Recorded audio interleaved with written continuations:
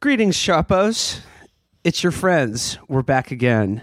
Joining us this week is myself, Will Menaker. Felix Biederman. Hey, it's Virgil, Texas. Matt Chrisman. And sitting in is Brian Gaar. Brian, how you doing? Hi, guys. Welcome from the real America, the great state of Texas. Oh, howdy. Indeed, Brian, we are having you on to discuss the great state of Texas. The state so nice, they will kill you if you say otherwise. Yeah, that's right. It's we've been in a little bit of a slump as a state, but we proved this legislative session that we're not going to let North Carolina or Indiana out crazy us when it comes to bathrooms or immigrations. We can't. We're not going to fall behind in the crazy arms race. I mean, it has been all downhill since the Fergusons, but I think you can turn it around. I really do. You got a lot of breakout players, bathroom warriors with fire in their stalls. It's like Pinball Wizard.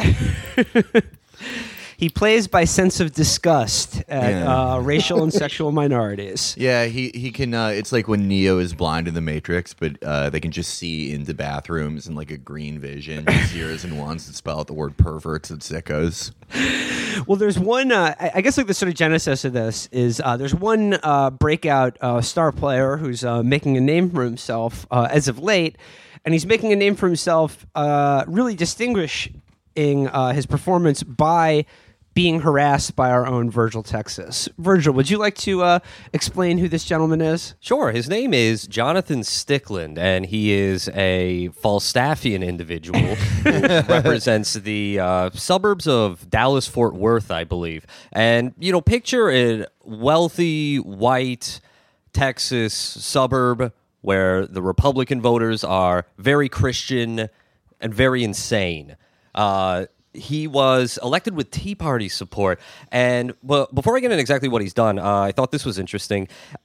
Apparently, people, like the news found his message board posts from 2001 and 2002, where he was looking for someone to smoke weed with. What? Why was he posting on a message board for just a friend? Well, I'm the message board correspondent. He's looking for a friend. Yeah. A lot of message boards people are socially dislocated, and they're just looking for human companionship, especially this man, the Artie Lang of Texas. All right, listen to this. Quote, was wondering if anyone lived in the Dallas-Fort Worth area and loved to smoke Doug Green. Looking for a smoke buddy, Stickland wrote in an August 2001 post on marijuana.com. Marijuana.com? Marijuana.com, moderated by Not a Cop, 67. In another post in September 2002 on another forum, he wrote, I am very seriously wanting to grow some of my own stash, but I'm totally clueless on what to do. This was in 2008. Stickland was posting, asking for advice on how to pass a drug test issued by an employer. What can I do? Have to take it by 5 p.m. tonight, Stickland wrote. He continued, went to Head Shop and bought Stinger Detox drink just now during lunch. I will have to down it plus water here at work, so I went and bought a blue Powerade bottle, poured it out, detox into it, and have it sitting here on my desk for downing when applicable. Pretty clever, if you ask me. Editor's note, he did end up flagging positive for fudge. Well, I was going to say, That's what I like about Texas. It's like New Hampshire. Those are two states where the people who make it into the state government all were like something awful or Reddit goon freaks who had their own like cult of people. Like basically, it's like Demonius X. Yeah.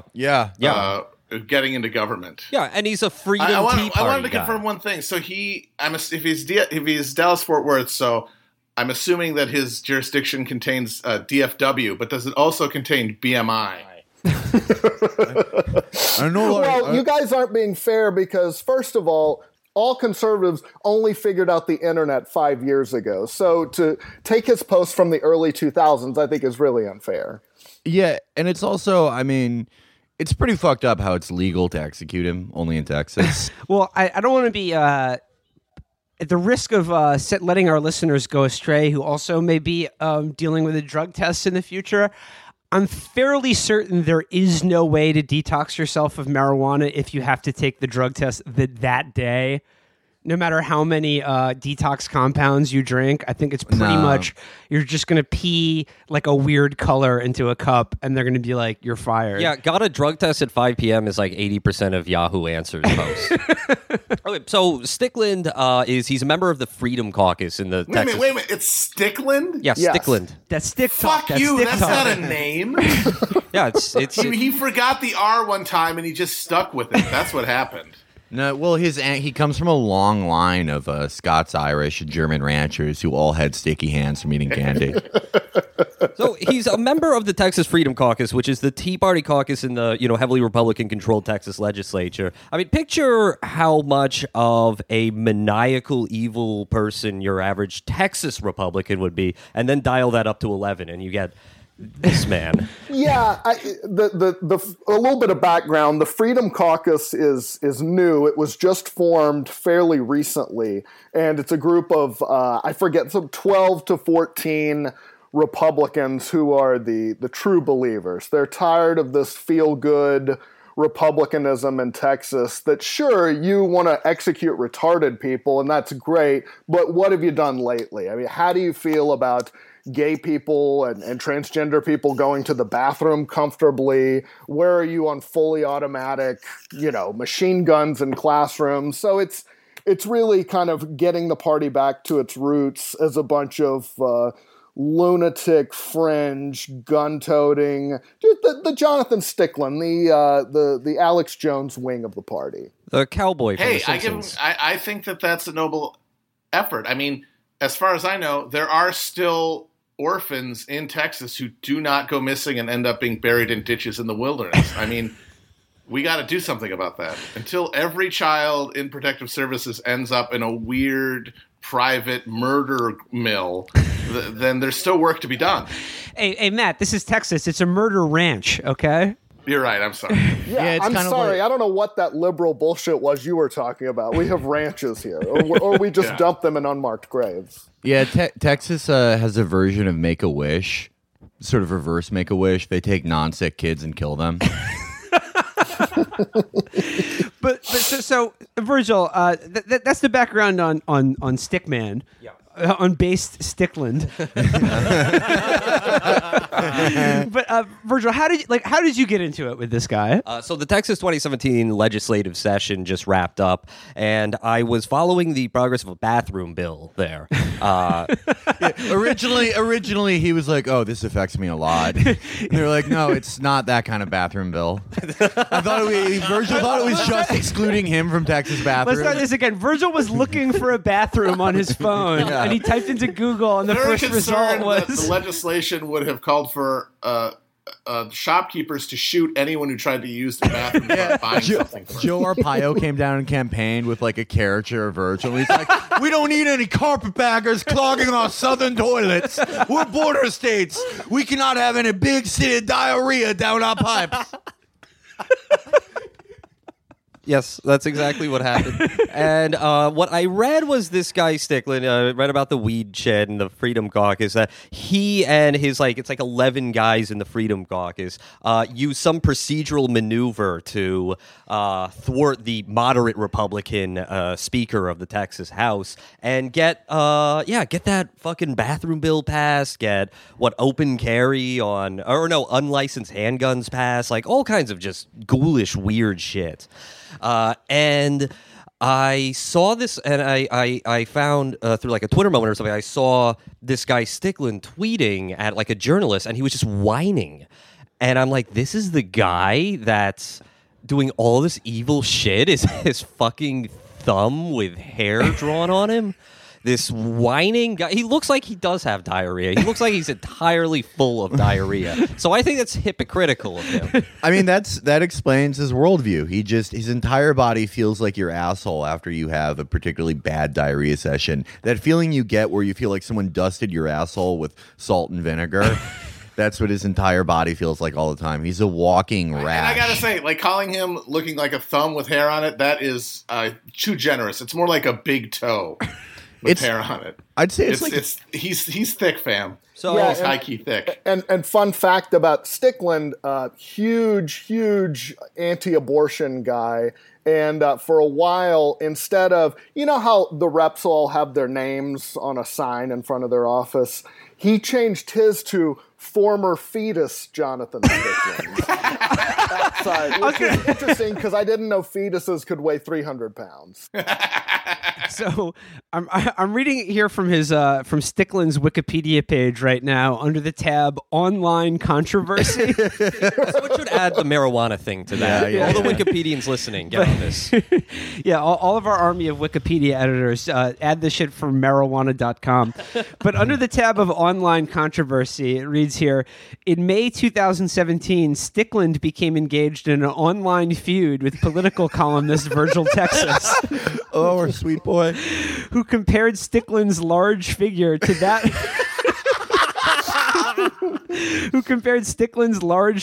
that of a disgusting glazed ham and accused him of being a Sig sauerkraut packing chud. The Fry Corpse. I just want to point out that he open carries in the fucking Texas. Well, he legislature. open carries guns or like just a vat of gravy. No, he What do you mean? He open carries his stomach because there's no other way to get around. Yeah, well, that's the thing. It's that he's able to carry a gun on his person without using a holster. He just wedges it between two fat rolls. Fuba Battalion, mount up. By the way, Yeah, he basically looks like Chief Wiggum's younger fail son. He's a grown-up wet Ralph. He's Ralph. He's Ralph on HGH. Yeah. by the way, yeah, he did not. Once that came out, not to jump ahead, but I think Stickland considers himself somewhat of a wit. Along the lines of a Mike Huckabee. I mean, he likes to get up and mix it up on the internet and make jokes. And he has this weekly dumb bill of the month video where he sort of calls out his fellow reps on Facebook and posts a video just, ranting against the rhinos and the liberals. So I think once Virgil kind of came after him, I think Stickland thought, oh, I've got this. I can take these snowflakes to church. Yeah, that was like a guy who hits pads once a month going up against like Conor McGregor, and he's like, I got this. Yeah. I do a video every month. What was so instructive is just that. So he's this big fat Texas asshole who carries a gun around the state capitol, worships at the altar of his imagined idea of Western frontier masculinity. And what is his response to getting owned by Virgil on Twitter? To fucking sputter and whine like a child about the tolerant left. Yeah. I mean, this. You have a gun on your person, you fucking baby. You giant toddler. I mean, that's in Texas. We definitely have an image of ourselves as like the state equivalent of like Red Dead Redemption or like Lonesome Dove, when in reality we're highly urbanized.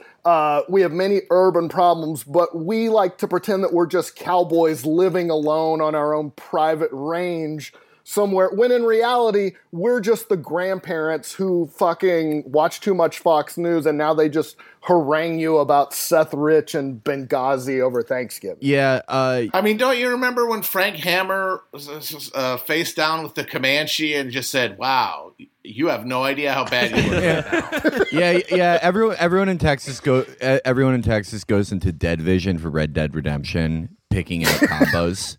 But that is kind of what I wrote about like a week ago. Everyone lives this very suburban experience where they barely even talk to other people, much less like get into any type of confrontation. But it's just it's kind of like Neopets. You just add all these accessories, whether it's like a fucking cowboy hat, an open carry gun that if you actually saw an active shooter, you'd drop it and you'd shoot it into your staph infection big toe. Your Stetson hat, your truck. But it's all like Neopets, you're writing fan fiction about what you'd actually do. And when you get any actual confrontation, you get someone who just comes from the outside and just calls you an ugly piece of shit like Virgil did. My friend from Dallas told me like living there is like just like walking from one air-conditioned zone to another and not far. Yeah, but you got cowboy boots on when you're doing it. But yeah, I mean, we think we're like John Wayne, but really we're the security guard in the movie when the bank gets robbed. The first thing we do is hit the floor and slide our service revolver to the bank robber. You think you're John Wayne, but you're all Wayne Knight. I want to continue reading from the Wikipedia here. By the way, Virgil, the Sig sauerkraut is such a One good of the best. pun. That's great. Wow, A lot of people pointed out, that's not a Sig Sauer.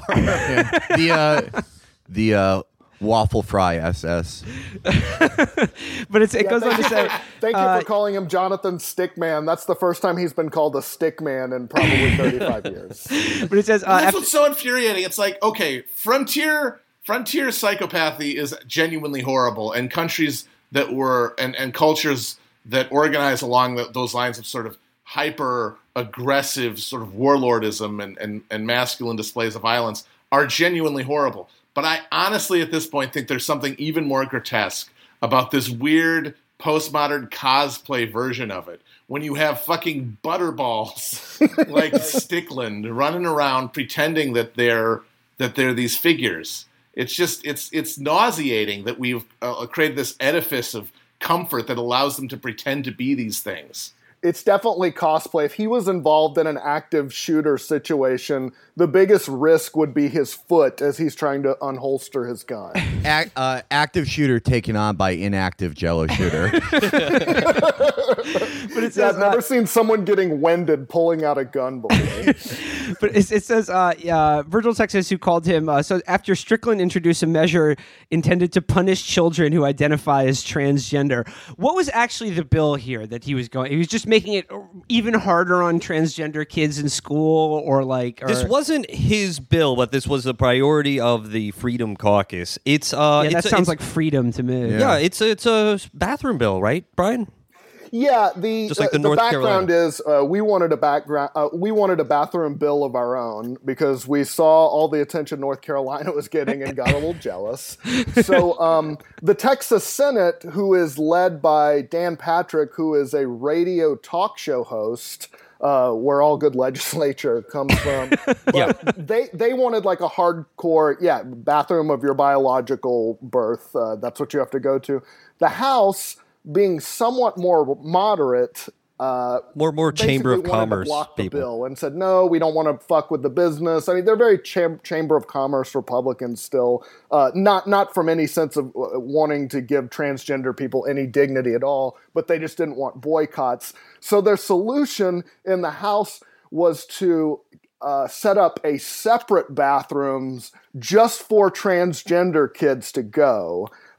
Because that wouldn't cause any problems at all in elementary schools or public buildings at all. So that's kind of what they were fighting for over the House, and then nothing ended up getting passed.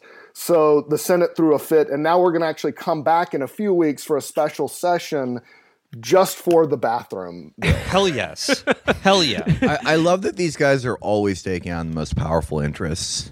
Yeah, exactly. Really brave cowboys. Who can forget when Wyatt Earp just stormed the doors of every bathroom stall at OK Corral? Deserves got nothing to do with it. Yeah, it's called freedom, guys. We've got a lot of it down here. But just to round out the online controversy, after Virgil harassed him, Stickland claimed his feelings were hurt by this comparison, and in return accused Virgil Texas of being intolerant. Some commentators accused Stickland of being, quote, a sentient turd, and claimed that he was looks me. like... I said that. Must credit Matt Christman, and others claimed he looked like if Paul Blart hit the skids. Again, one user posited that Stickland should be more concerned with how such gendered bathroom bills might affect him, as he cannot see his own genitals. And finally, comedian Dave Anthony remarked, the only thing this guy needs to shoot is gravy. hell yeah, Dave. Hell yeah. But Brian, you after this happened, you let Virgil know you had some insider info on how Stickland's colleagues in the Texas legislature found this whole online controversy, right? Yeah, so the controversy broke on Twitter, and Stickland made the number one mistake of responding to you guys, which obviously opened up the floodgates. And I think he thought he could handle himself, but it as you just read, sort of spun quickly out of his control. So we're the Earp brothers, bitch, not you. So he started whining to anyone who would listen, apparently around the State House, about how you guys were actually the biggest bullies of all. That's some Carl Diggler shit. Because as a straight white Republican male in Texas, I mean, he is a very marginalized figure. Did you see this tweet there? There's a conspiracy to kill me. I'm suing Twitter. I'm suing Comcast for allowing this to happen. And what was Big libs. Brian, based on your sources, what was the reaction from his colleagues? Abject love. It went over like gangbusters, because just a little bit of background, just in the normal course of doing lawmaking, there's certain bills that you have to pass that are like not controversial. They might be like code cleanup for your city, or just sort of very nuts and bolts things that have to do with governing. Well, Stickland and the Freedom Caucus, if they don't get their way, they will regularly just kill dozens and dozens of bills and just fuck things up. So everyone hates him. I mean, just Republicans and Democrats alike, because he's a grandstander. And so once the Wikipedia article was updated, there quickly became a glazed ham caucus formed in the legislature. I think there's about 2 or 3 members at this point, but they're definitely still growing. Brian, is this a bipartisan caucus? My sources tell me that yes, I think so. Yeah, that's beautiful. Thank you in some ways for kind of bringing an era of bipartisanship to this to is Texas. where the no labels revolution starts. And if you believe in radical centrism, roast this one man, Jonathan Stickland. Find him out, make fun of him. It's something that will bring R's and D's together for the betterment of this country. Stickland's more.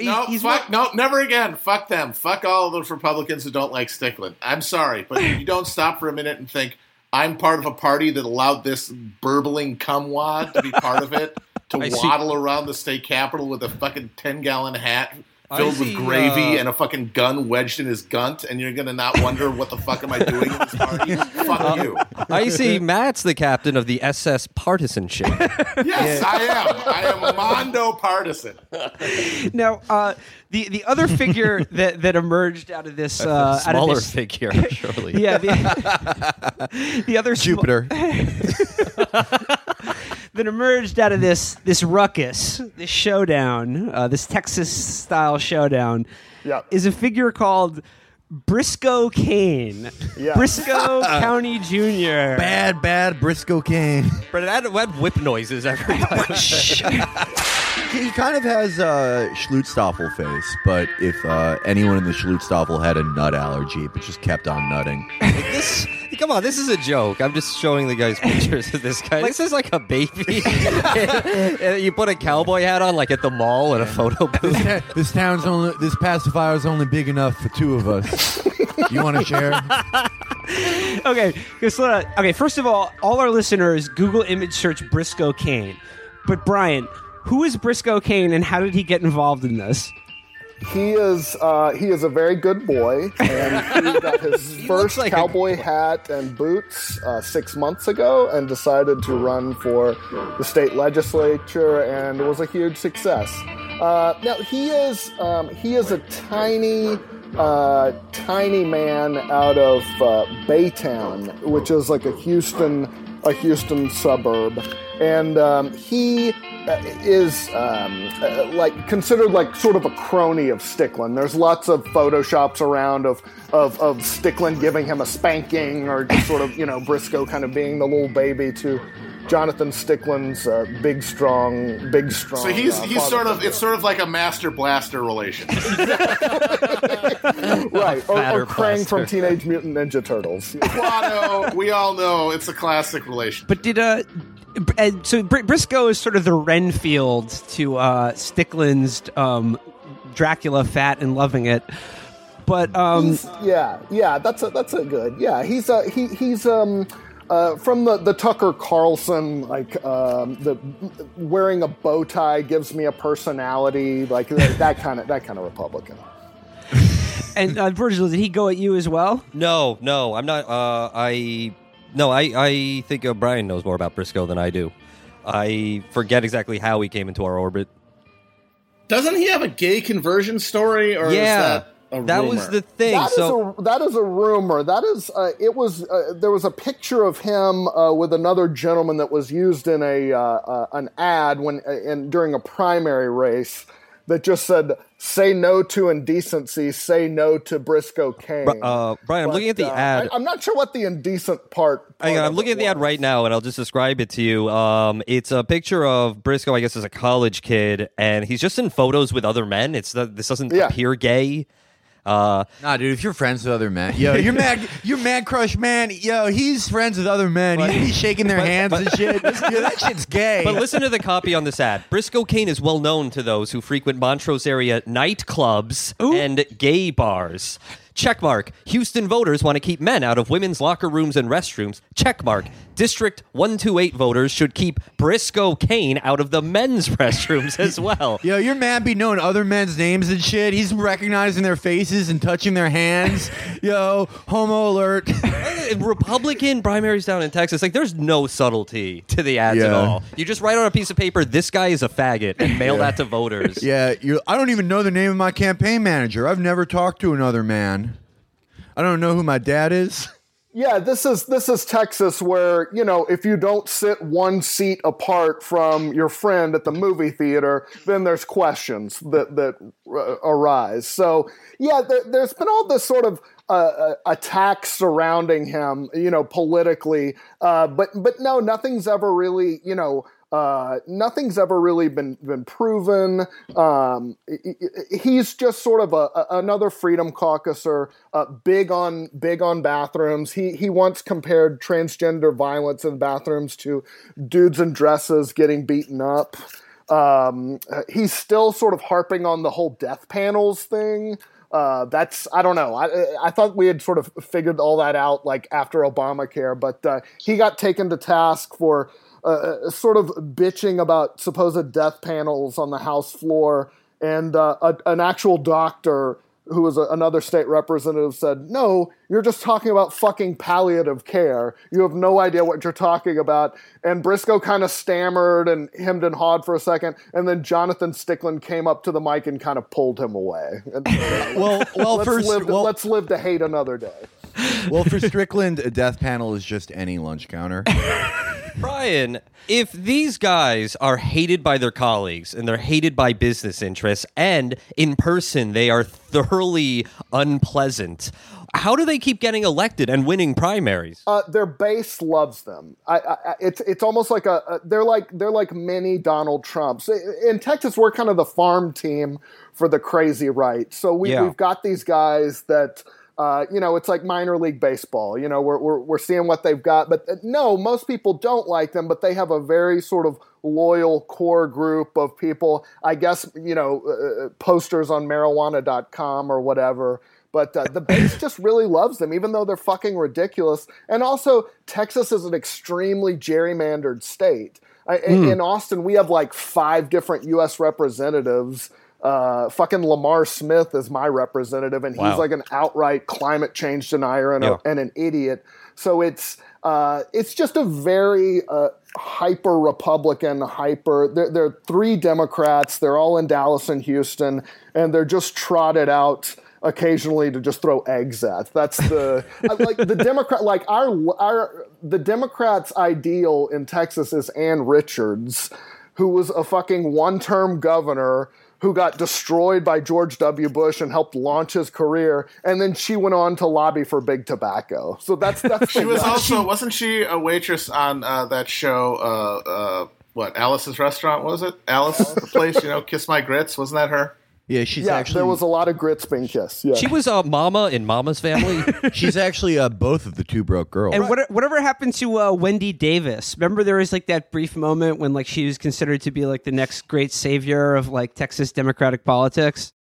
Yeah, she the last session filibustered an abortion bill because it was draconian, and she filibustered it. It was ultimately pointless, and it passed anyway. But they sort of won the day, and so the Texas Democratic Party thought, oh, this is going to be the person who brings us back the governorship. And it failed miserably. And there was this, there was some energy around her, but you're not going to win in Texas by being a pro-abortion activist. So she sort of ran there was just sort of this crappy campaign she ran against Greg Abbott. She was defeated by double digits, and no one's heard from her again. Is there any way out of the hell world that you guys have down there? Is there any future other than just an insane dystopia of drought and dead orphans and people shooting themselves in the drive-thru at Carl's Jr.? I mean, is there anything?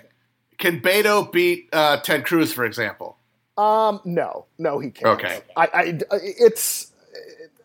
think there's an idea on the left that eventually, because of demographic changes, that Texas is going to turn blue. But the right is well aware of that and is definitely trying to crack down with super harsh voter ID laws. We spend, as a state, nearly $1 billion on border security, which is the Fed's job. It's not our job, but we send DPS agents and outfit them like fucking Rambo, and they just ride around on boats on the Rio Grande just looking for someone to shoot.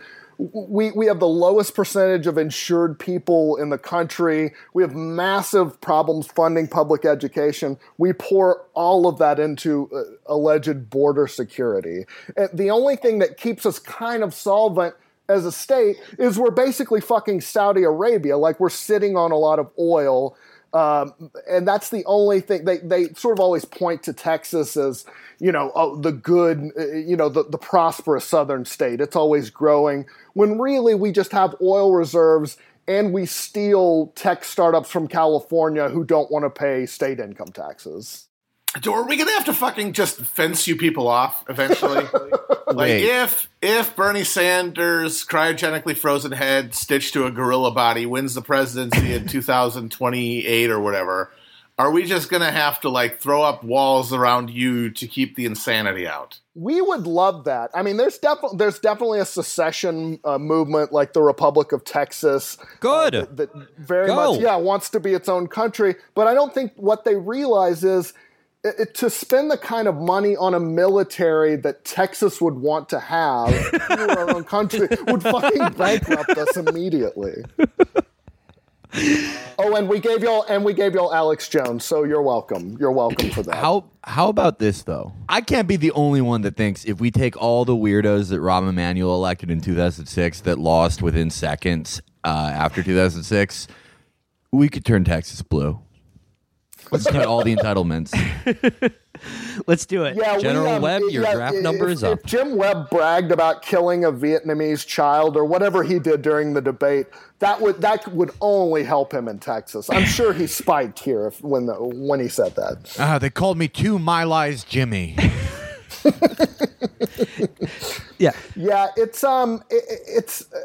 there's some issues, and I think again it gets back to our mythology of ourselves as these sort of silent, strong cowboy types who, if the government would just get out of our way, we could all have our own ranches and just sort of live in Walker, Texas Ranger land. Wait, Brian, I got the guy. I got just the guy. We're going to draft. He's going to run as a Democrat. He will win the governor of Texas in 2020.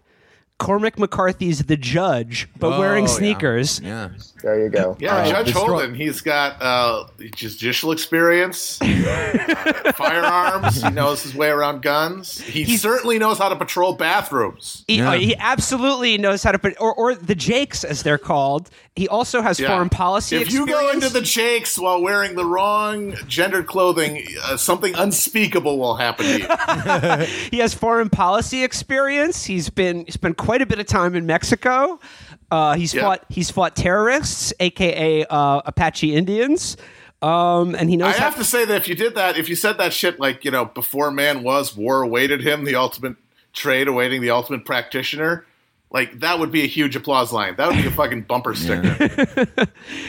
I think my vote's with Chuck Woolery. I think he can bring the Democrats back to promise. He's a straight shooter who just tells it like it is. And also, Chuck Woolery can identify Jews on site. Yeah, no, it's there are not many of them here in Texas, but I think that's a.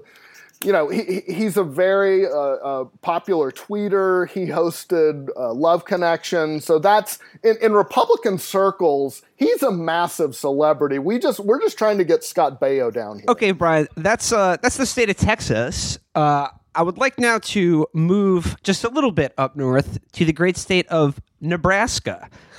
Now, this is the first time we've ever talked about Nebraska on the show, and we're not even going to talk about Nebraska. We're going to talk about their senator, Senator Ben Sasse, for this week's reading series.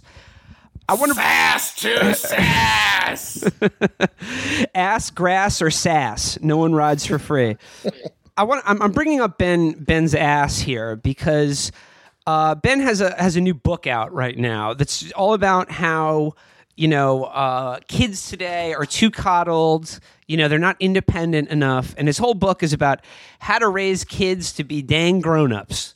And I'm interested in Sasse because I can sort of see it happening in real time, him becoming like the next Paul Ryan figure, in that he is a Republican under the age of 90 who doesn't look like the Crypt Keeper or some just sort of corpulent, post-apocalyptic warlord or Yeah.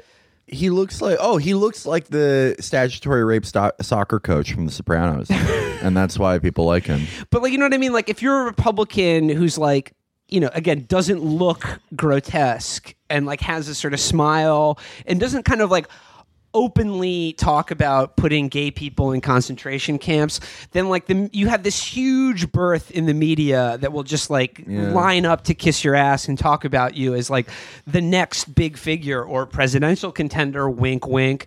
So I'd like to put him in the ground before that even begins. He's also someone who yucks it up with the media on Twitter, just like that fucking Judge Don Willett dick. But before we get into Ben Ass was just in the news just on this past Friday because he was the guy sitting across from Bill Maher when he dropped he said, "I'm no house." He dropped when Bill Maher dropped his N-bomb on TV, and it was 13 seconds of dead air, and Ben Sasse just grinning like an idiot. Ben Sasse, he took to Twitter after he saw that everyone was really mad about it and realized oh, I was there. I got fucked up.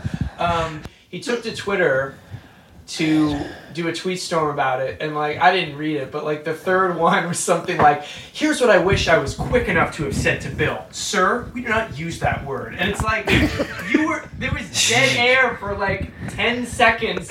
No one was interrupting anybody. You could have said anything. Why would that take you 2 days to think over? Yeah, I mean, in the moment you hear that word, you're like, is that all right? Is that the N-word or is that just one of them?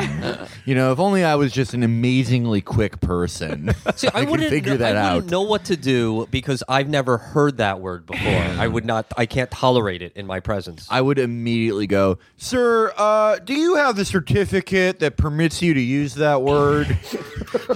Sir, where's your license? Who is your N-word instructor? Who is your commanding rapper?" Yeah. Permission to use the N-word, sir. So that again, and just be aware of how this guy is currently being feted in the media as the next big thing. And this book that's out right now is pitched as the perfect kind of nonpartisan common sense that is exactly set up to pitch him for an eventual presidential run. Yeah, absolutely. Yeah, he's still a never Trump guy. Yeah. He feels like a hedge against Trump. So if and when Trump invariably implodes, Sass can be the one with like plausible deniability. And, like, Yeah, It's Sass and the good Kasich who are Republican. positioned for that. Yeah, because like he has this like aura about him that he's like, again, the decent Republican. So Yeah. like, you know, like the nice guy, good father, anyway. So like anytime anyone gets tagged as the decent Republican, the last guy, of course, is Paul Ryan, and he, of course, right now is probably the most evil man in our government, or at least by far and I away would the put most destructive. Mattis. I think Mattis is a little more evil. I mean, domestically, like in Okay. terms of what he's actually doing to America, not the Horn of Africa or the Middle East. Well, Mattis, I've had this argument the past week. Mattis has like more war crimes. I feel like we're talking Sass. No, dude, we're talking Mattis. We're talking about the Butcher of Fallujah. We're doing a reading series. So let's get into this reading series. This was in the Wall Street Journal's Saturday essay, and it's called "How to Raise an American Adult." And the subhead is, "Many young Americans are locked in perpetual adolescence." Nebraska Senator Ben Sass on how he and his wife are encouraging their children to become fully formed, independent grown-ups. He begins here. We all know the noun adult, but I was perplexed. Oh, fuck you. That's the Webster's Dictionary defines shit. Fuck off. Yeah. Adults are a study of contrast. We all know the noun adult, but I was perplexed last year to hear the new verb to adult. Adulting like a boss, baby. Hell yeah. In social media, especially on Twitter and Instagram, it birthed a new hashtag, hashtag adulting, as in just paid this month's bills on time, adulting, or decided I couldn't watch Netflix 8 hours straight and went to the grocery store instead. Hey, if you're listening to this, can someone check up Ben Sass's Instagram likes? Because I have a guess that it's all big fat asses. Voting with Donald Trump 100% of the time, but still doing self-important tweet storms. Adulting. And then he says, adulting, Ben, he's going to explain it now to the average reader of the Wall Street Journal who doesn't know what Twitter or Instagram is. Adulting. Adulting is an ironic way to describe engaging in adult behaviors, like paying taxes or doing chores, the sort of mundane tasks that responsibility demands. To a growing number of Americans, acting like a grown-up seems like kind of role-playing, a mode of behavior requiring humorous detachment. Let me be clear, this isn't an old man's harumph about kids these days. He has to give that disclaimer for everything that follows after. But he says, I still remember Doc Anderson standing in the street in 1988 yelling at me to slow down as I drove through his neighborhood in our small Nebraska town. Glad he's name-checking Doc Anderson here. Yeah. Oh, I'm not an old man. I fondly recall. While I was violating the Mann Act, the local pharmacist yelled at me. I thought Doc Anderson was going to warn him that they had to go back to the future. 1488 miles an hour. Ben, we got to go back. It's your kids. They're going into whatever bathroom they want.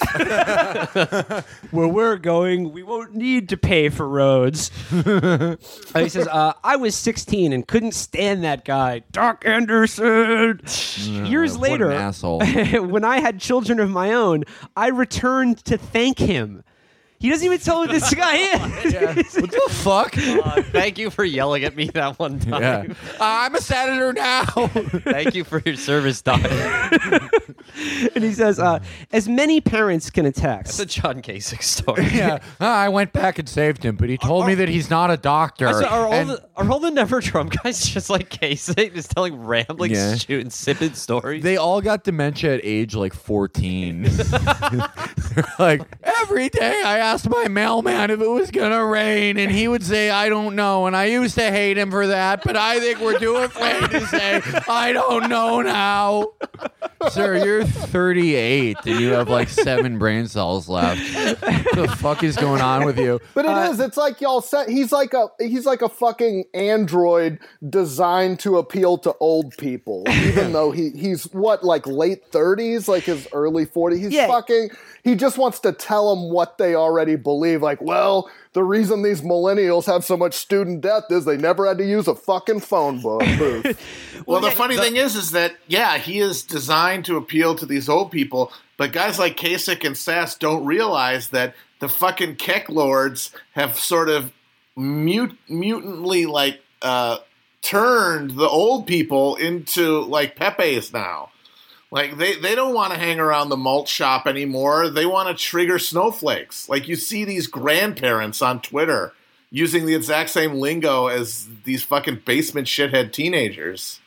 So, like, by the time Sass runs for president, there's not going to be any constituency for this. They're all going to be dead or online. Yeah, all the old people are going to die, like, posting Kekistan flags. All the old people now talk about triggering people, and it's like, didn't you, like, move you and everyone you knew 30 miles outside of the city because you saw one black person 50 years ago? Didn't you write 15 letters to TV Guide about Murphy Brown's child out of wedlock in 1991? Yeah. Well, Brian, as you said, I love that, like, you said he is, like, made in a lab to appeal to old people, and in the first paragraph of this essay, he name-checks a cranky old man he grew up with that he returned years later to thank for being an asshole to him. Yeah, he's trying to steal asshole valor from Dr. Brown, and it's not cool. He's a fuck. Also, I love that lead where he is starting with a dictionary definition, which my first year of journalism school, they told us specifically not to do, that it was fucking hack back in the 90s. So Sass in the middle here, he quotes a bunch of stats about how people 18 to 34 now are more likely to live at home, and he says a great many factors have contributed towards this shift. Of course, he doesn't mention, he says the economy has something to do with it. You think? So he goes on to say, our nation is in the midst of a collective coming-of-age crisis. Too many of our children simply don't know what an adult is anymore or how to become one. Perhaps more problematic, older generations have forgotten that we need to teach them. It's our fault more than theirs. Taking responsibility. That's step one to being an adult. So he doesn't believe that. He doesn't believe that at all. In terms of some sort of personal failure, that's bullshit. So he says, my wife Melissa and I have 3 children, ages 6 to 15.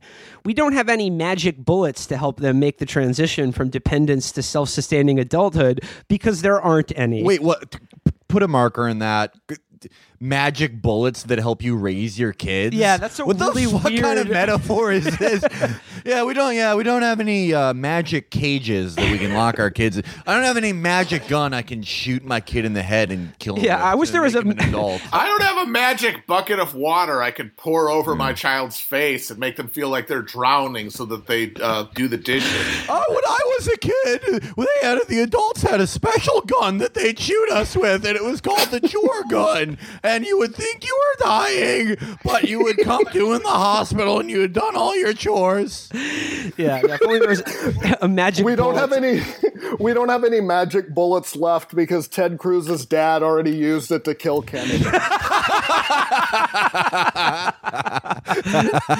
So he goes, he says, but we do have a shared theory of what we're aiming to accomplish. We want our kids to arrive at adulthood as fully formed, vivacious, appealing, resilient, and self-reliant, problem-solving souls who see themselves as called to love and serve their neighbors.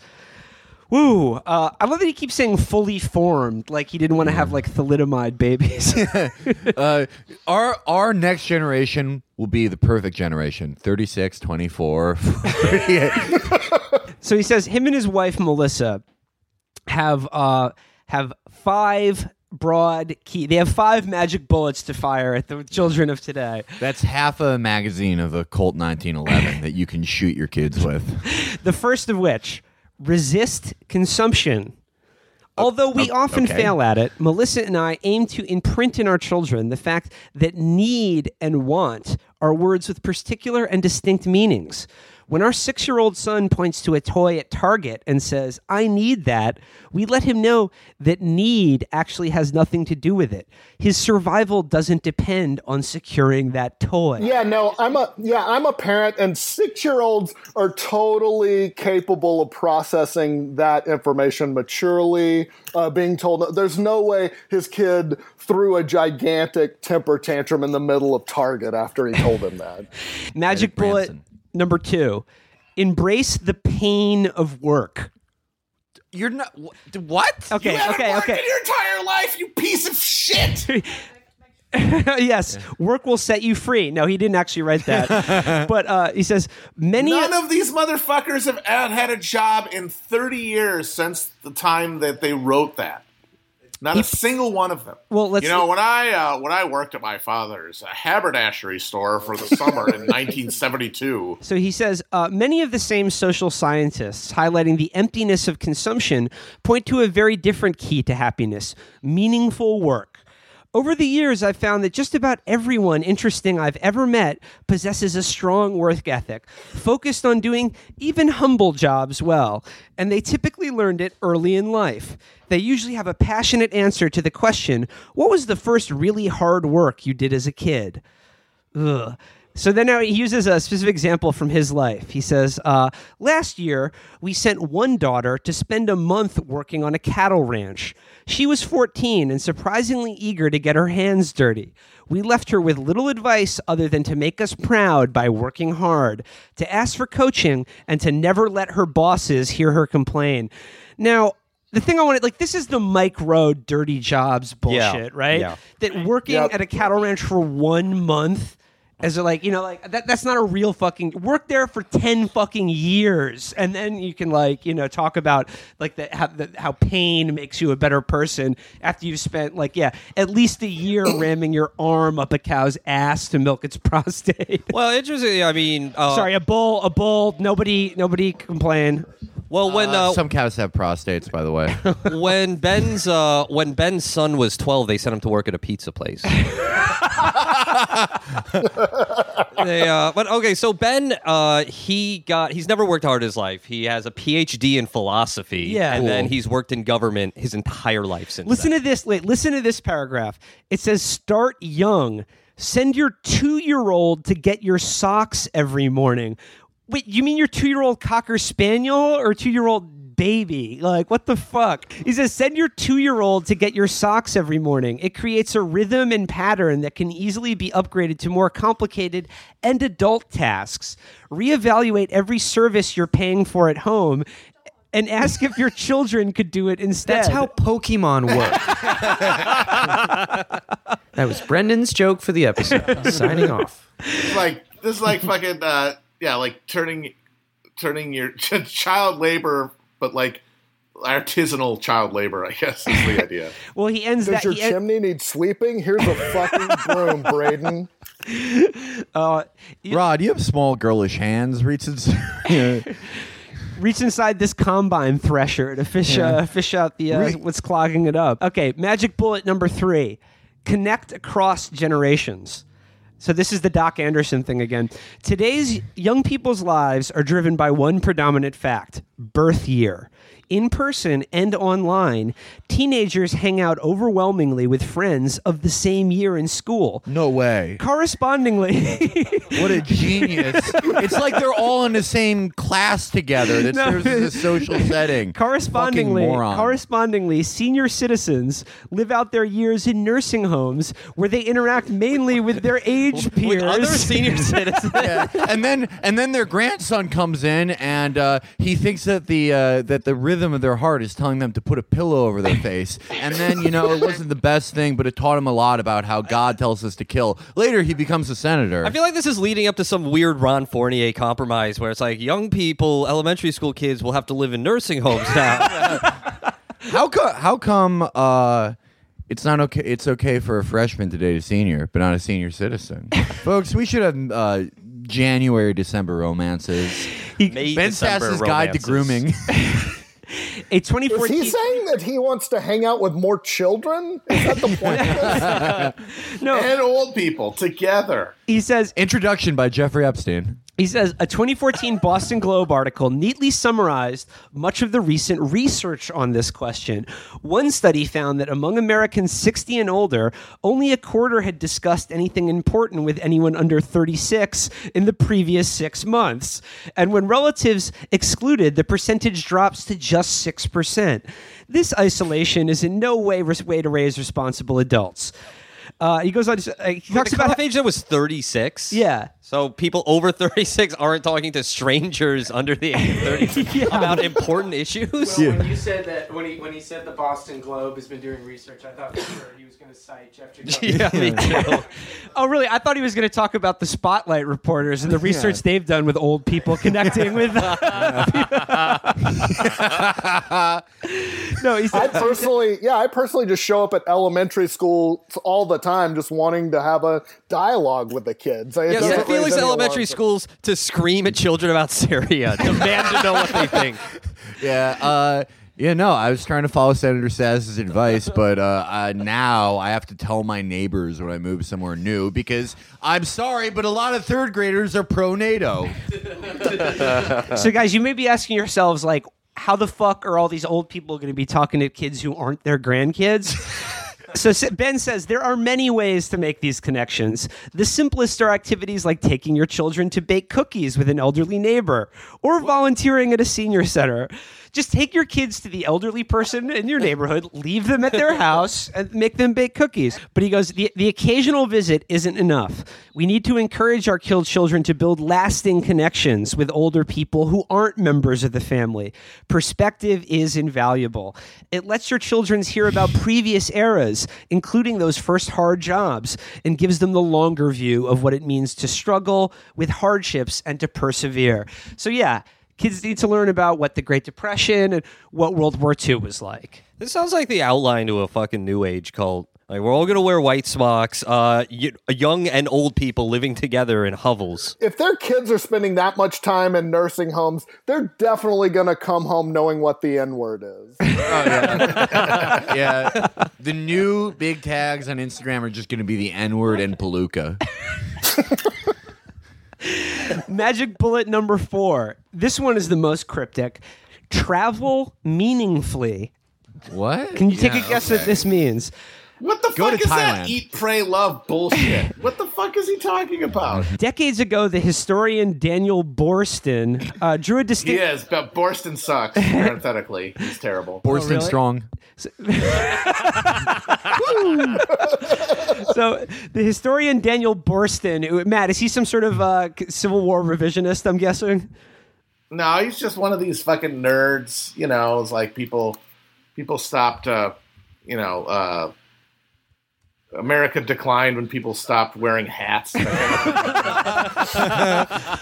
America declined when people stopped bathing the elderly. Yeah. So he said, Daniel Borston drew a distinction between the nobility of travel and what he saw as the boredom of touring. So, like, I'm skipping this fucking Yeah, what magic the bullet. fuck This are is you just talking boring. about? I mean, I'd say that like a model of meaningful travel would be Charles Murray in Southeast Asia in the early 70s. It's Matt Forney is the only person keeping this great tradition alive. Follow this wonderful young man, Matt Forney, and his meaningful travel. He is constantly talking to underage people. He knows the meaning of hard work, the pain of work when he writes his ebooks. I'm skipping that fucking magic Yeah, fuck bullet that because shit. it's totally boring. Okay, here's the last. I'm just thinking of Ben Sass's kids coming home from a nursing home going, Daddy, did you know the Civil War was really about states' rights? All right, this is the last magic bullet, and it's the best one in my opinion. The last one is become truly literate. Ooh, okay. So he says, realize. So he says, reading done well is not a passive activity like sitting in front of a screen. This is what we're doing right now, actually. It requires attention, engagement, and active questioning. Again, like we do on the reading Have you ever series seen every someone week. post, you fucking dumbass? You do all those things. And he said, and he go, blah, blah, blah. He gets some statistic about how young people are reading less.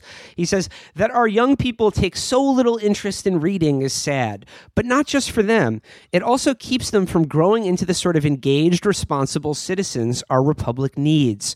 America's founders understood literacy as a prerequisite for freedom and self-government, and we are paying the price today for failing to take that truth seriously. The first step is to encourage them to become quantity readers. A friend introduced Melissa and me to a challenge called the Century Club. To be a member, you must read 100 books in a year. Quite a few people can read. Quite a few people.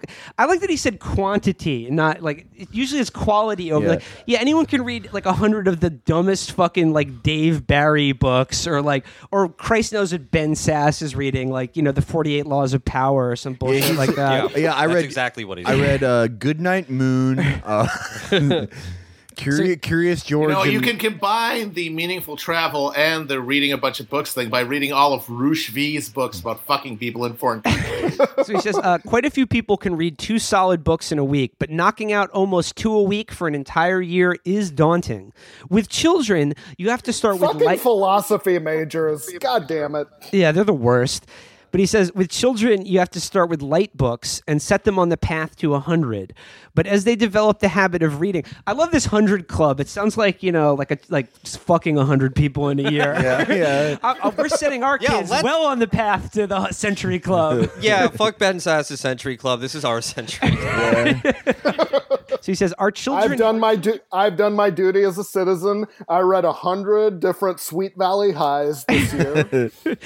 Our children haven't hit 100 in a year, but it has become a healthy behavior-shaping goal.